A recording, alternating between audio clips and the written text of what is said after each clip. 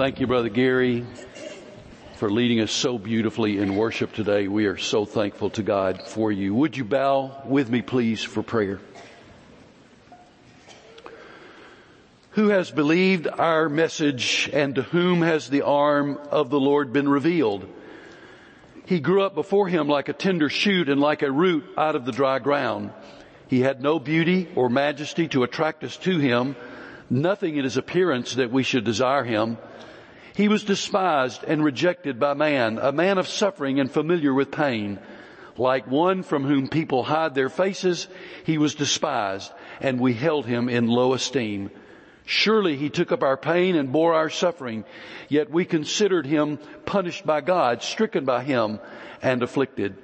But he was pierced for our transgressions. He was crushed for our iniquities. The punishment that brought us peace was on him, and by his wounds we are healed. We all like sheep have gone astray. Each of us has turned to his own way, and the Lord has laid on him the iniquity of us all. He was oppressed and afflicted, yet he did not open his mouth. He was led like a lamb to the slaughter, and as a sheep before its shearers is silent, so he did not open his mouth. Father, we are in awe and amazement at the immensity of your love for us, a love that is so enormous that you would give your one and only Son Jesus to die on the cross, that our sins might be forgiven, that he arose in triumph over death, that we might have eternal life. Father, as we begin a new year of worship together in this room, we begin today by remembering what Jesus did for us on the cross and in the resurrection. And our response to that reflection is thank you. Thank you so much. And our response is also one of obedience. We love you, we adore you, we worship you. Our desire is to please and honor you individually as believers and collectively as a church. So I pray, Father, that we will sense your presence in this room as we celebrate in a few moments the Lord's Supper, as we reflect upon what happened at Calvary and at the open tomb. And I pray that our response to all of this will be gratitude and obedience both today and throughout the year of 2019. In Jesus' name I pray. Amen. Open your Bibles, if you would please, to 1 Corinthians chapter 11. 1 Corinthians chapter 11. We're going to read verses 23 through 29. In a moment, I'll have you stand for that. Today is a celebration of our faith, and as we begin, I want to say thanks to Eddie Humphrey for preaching in my absence last week. And we are so blessed to have Eddie as our childhood education minister, and the sermon was magnificent, and if you were here, I know that you were blessed, and I'm so grateful to Eddie. Today, a celebration of our faith called the Lord's Supper or Communion. If you're our guest, we're honored by your presence, and if you're a Christ follower, you believe in Jesus, then we want you to celebrate with us. If you have not yet trusted Jesus as Savior and Lord, and I put that word yet in there because with all our hearts we hope that you will even today. But if you have not yet chosen to be a Christ follower, then would ask you this morning to watch and listen and observe the presentation of the gospel in the hopes that you too will give your heart and life to Jesus. Now in Mark chapter 14, verses 12 through 26, we read the story of the celebration of Passover on the part of Jesus and his disciples, and of Jesus that night, that evening, instituting what we now call the Lord's Supper or communion. On that night, Jesus tells of his coming betrayal. It will happen within hours at the hands of Judas Iscariot. He institutes the Lord's Supper, communion, the names that we give to it. And then the scripture says they sang a hymn and went out to the Mount of Olives. Now we're going to read what Paul has to say about that as the Lord instructed him and spoke very clearly to him about this celebration. So, as is our tradition, stand please in honor of the reading of God's Word. 1 Corinthians chapter 11, beginning with verse 23. And the scripture says, "For I received from the Lord what I also passed on to you. The Lord Jesus, on the night he was betrayed, took bread, and when he had given thanks, he broke it and said, 'This is my body, which is for you. Do this in remembrance of me.' In the same way, after supper, he took the cup, saying, 'This cup is the new covenant in my blood. Do this whenever you drink it in remembrance of me. For whenever you eat this bread and drink this cup, you proclaim the Lord's death until he comes. So then, whoever eats the bread or drinks the cup of the Lord in an unworthy manner will be guilty of sinning against the body and blood of the Lord. Everyone ought to examine themselves before they eat of the bread and drink from the cup. For those who eat and drink without discerning the body of Christ eat and drink judgment on themselves.'" And you may be seated. These are the instructions that the Apostle Paul received from the Lord, and he retells what Jesus had stated to his disciples on the night in which he was betrayed by Judas Iscariot. And so for the next few moments before we celebrate, I want us to think about the Lord's Supper, why, when, and what. And the why is divided into two sections. First, why did they? And then secondly, why do we? So first of all, why did they? That is, Jesus and his disciples. Why did they celebrate the Lord's Supper? Well, we remember they celebrate Passover because Jesus and his disciples are Jewish. And so it is their tradition and their passion and their desire to celebrate Passover. And in the midst of the Passover celebration, then Jesus institutes what we now call the Lord's Supper or communion. And so on that night of the celebration of Passover, Jesus and his disciples, like multitudes of Jews around the world, and particularly at that moment in Jerusalem itself, they are remembering the miracle of the Exodus from Egypt. And on that night, they take unleavened bread. I don't know that it looked like this, but I'm holding it up so you'll see a piece of unleavened bread. You can get it at H-E-B, by the way. And I'm so glad for years you couldn't get that anywhere, but now you can. It's there. Now, unleavened bread. Remember, Pharaoh is at the 10th plague upon his people, is finally going to say, you can go to the Jewish people, the Hebrew slaves. You can now go. But God said, bake unleavened bread because you're going to have to leave very quickly. And if you wait for the bread, if you put yeast in and wait for the bread to rise, you're not going to have any bread to take with you because you're going to need to leave quickly. And of course we know they did leave quickly. Not only that, but then Pharaoh changed his mind and pursued them. And so they celebrated with unleavened bread and with the fruit of the vine, which was the tangible reminder of the blood of the Lamb over the doorposts of their homes, put there by the Jewish people. And that night, the death angel came to enact that 10th plague upon Egypt and passed over the homes of the Jewish people because the blood of the Lamb had been painted on the doorposts. Now we today can look and we see Jesus all over the place, don't we?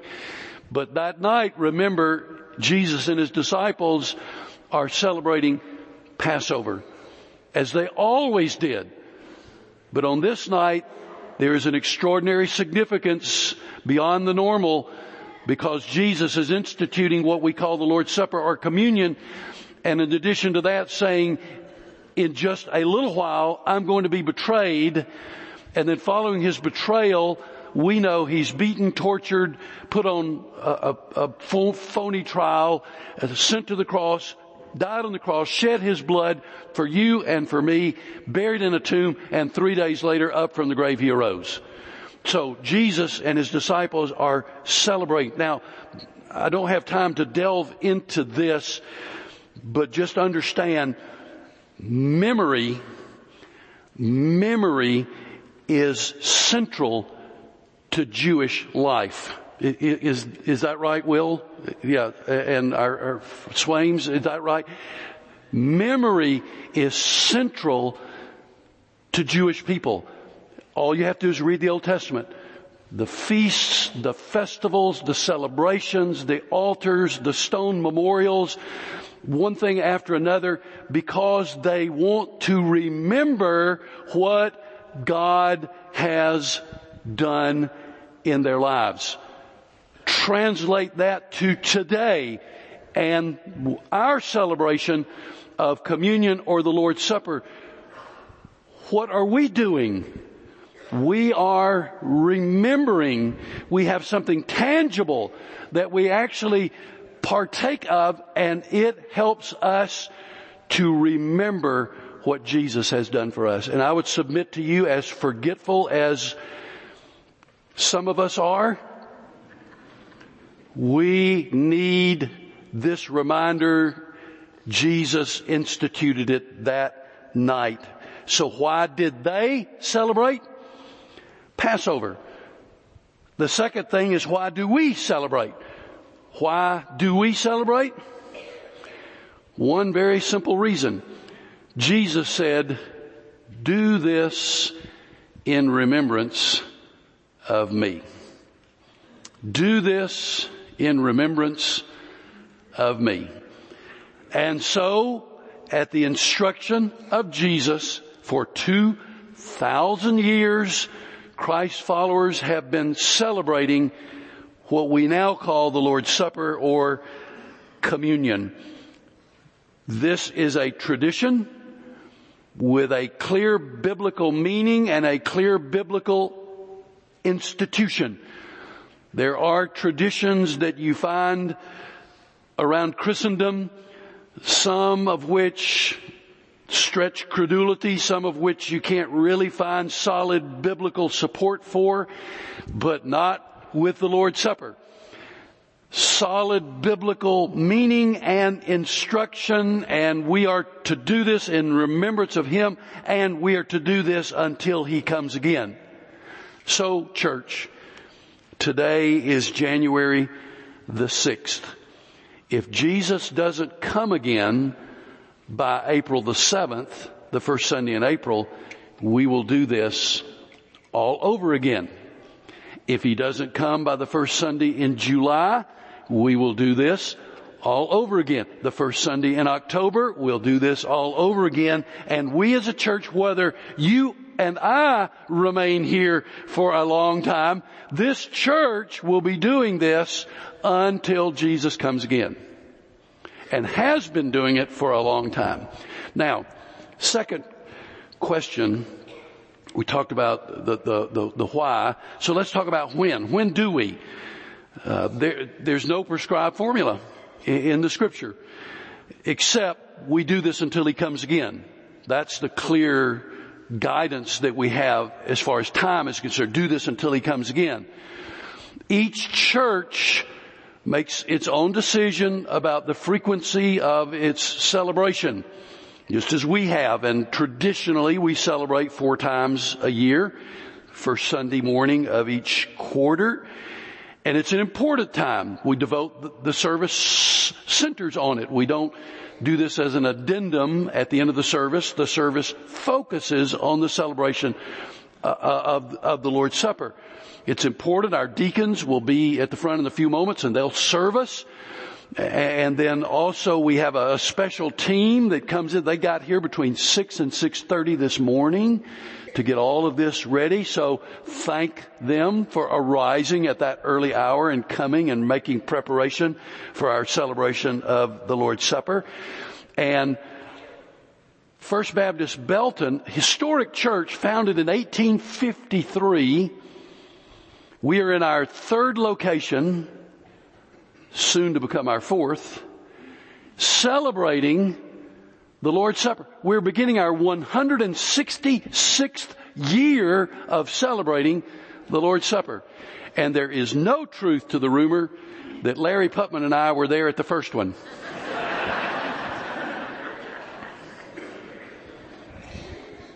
So we celebrate. Lastly, what do we do? Why? When? What? What do we do? What does it mean? What is it that we're doing? We're taking bread, unleavened bread. We're taking bread, partaking of the fruit of the vine, and all of that serves, represents, is a reminder of the body and the blood of Jesus. So here is what we do. And I'm not talking about taking the wafer and putting in your mouth or taking a drink of the fruit of the vine.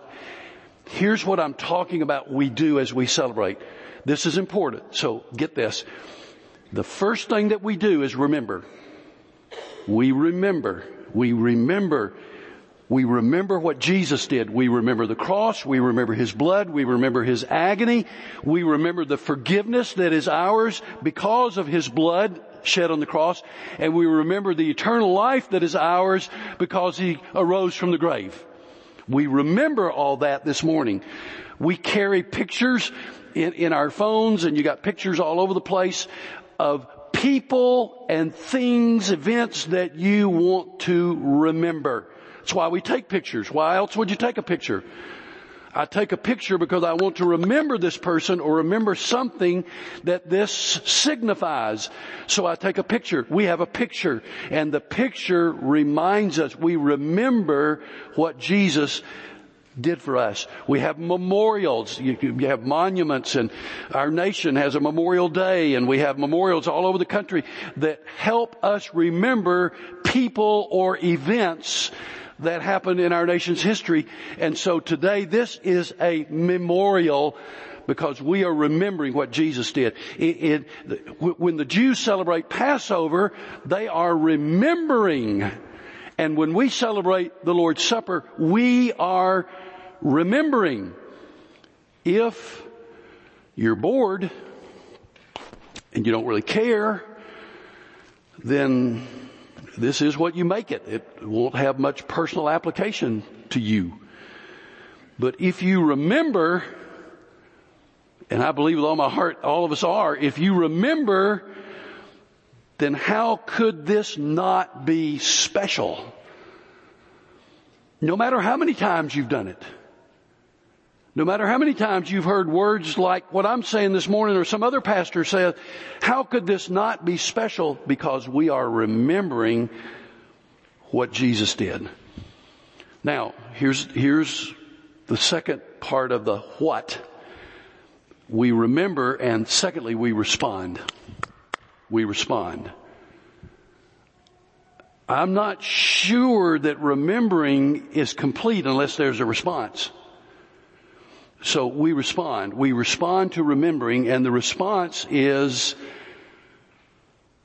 what are the two words that you teach your children to say? Thank you. Our response is, thank you. Lord Jesus, thank you. I am filled with gratitude because of what you have done. Thank you. That's our response that from the part of the believer ought to be a reflexive response, but not a rote response, a response that each time is filled with meaning. And then what else is it that we do? We remember, we respond, we're fellowshipping. We're fellowshipping. Do you ever stop and think about the sweetness of the fellowship of the body of believers called the church? It breaks my heart to hear someone say, I don't like the church. They did me wrong I had a bad experience. And I know those things happen. All of us have had our moments. It breaks my heart that someone chooses to walk away. I guess if I wanted to sit down and think about what somebody said to me 5 years ago after a lousy sermon, I guess I could sit down and pout and suck my thumb. I choose not to do that. What I remember when I think of you, I think of the sweetness of the fellowship. I love it. I don't ever want to know what it's like to try to survive without it. No way. I love the sweetness of the church. So when we're doing this thing called the Lord's Supper, we're fellowshipping together. We're celebrating together. You know, I went to the national championship game, Go Crew. That was one of the great nights in American history. I know it's going to be in the history books. But did you see all those people that came from Texas, all over Texas, that game? There were people around me I'd never seen in all my life, but they were decked out in purple and they were part of the family. And what did we do? We went nuts. High-fiving people I'd never seen in all my life. Just high-fiving them and shouting with them, hugging people I'd never seen in all my life. What am I hugging people I don't know for? Well, because we're celebrating. We're celebrating.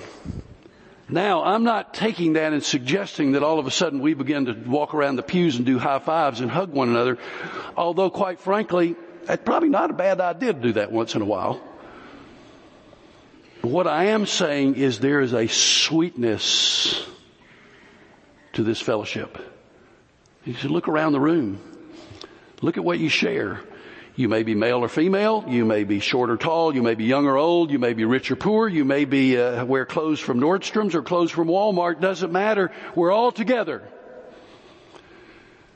Sweetness of the fellowship. And it's never any sweeter than it is when we celebrate the Lord's Supper. Now, what else is there? We examine ourselves. Verse 28. We examine our hearts. We'll be quiet in a minute. We're passing the bread and the juice. So we're quiet. Music playing softly. It's not a moment to look around and think about lunch. Or what's he wearing today, or what's she wearing, or I hadn't seen him in a long time. No, it's a moment to examine our hearts. And is there any unconfessed sin? If there is, it's time to confess it. What's my attitude? Am I coming humbly today, or am I coming arrogantly today? Listen and obey what the Holy Spirit says. And then two more things, and we're done. What else is it that we do? We look. Look at what? We look forward to what? He's coming again.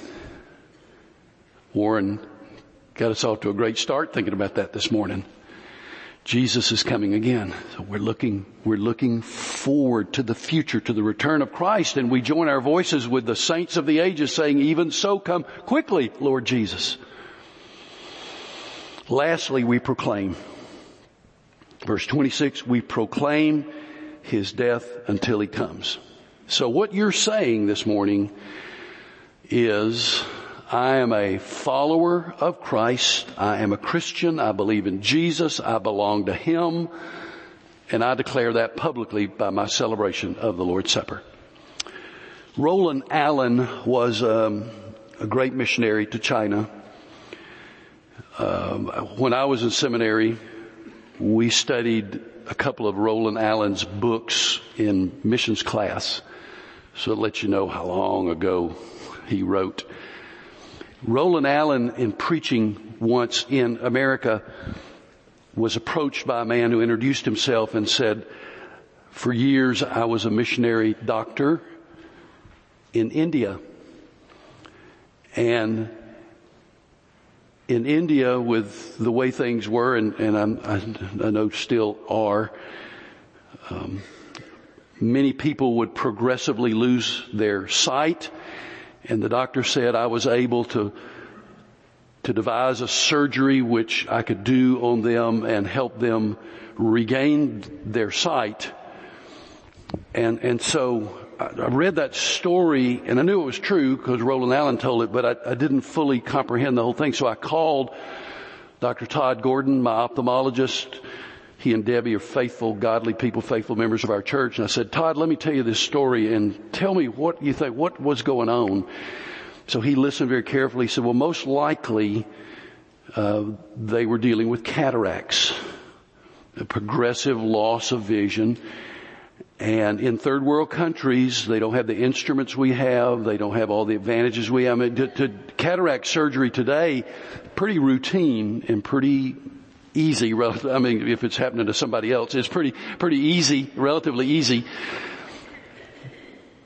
But Dr. Gordon said a very good surgeon, even without the finest of equipment, can probably improvise a way to help someone with cataracts in a third world setting like India. And he said, that's my guess as to what this doctor meant when he said he devised a way to help people regain their sight. I said, good, that's what I needed to hear. Now, the point of the story is that this missionary doctor said after 2 or 3 days, the healing process and the people were able to see again, they would come to me. He said, in their dialect, the words thank you did not exist. So what they would say to me is, I will tell your name. So wherever they went, they would say, something wonderful has happened to me. I've regained my sight. And they would tell the name of the doctor who performed the surgery. Now, do you see the tie-in to what we're doing today? Something absolutely incredible has happened to you and to me. Jesus came. He died on the cross. Our sins are forgiven.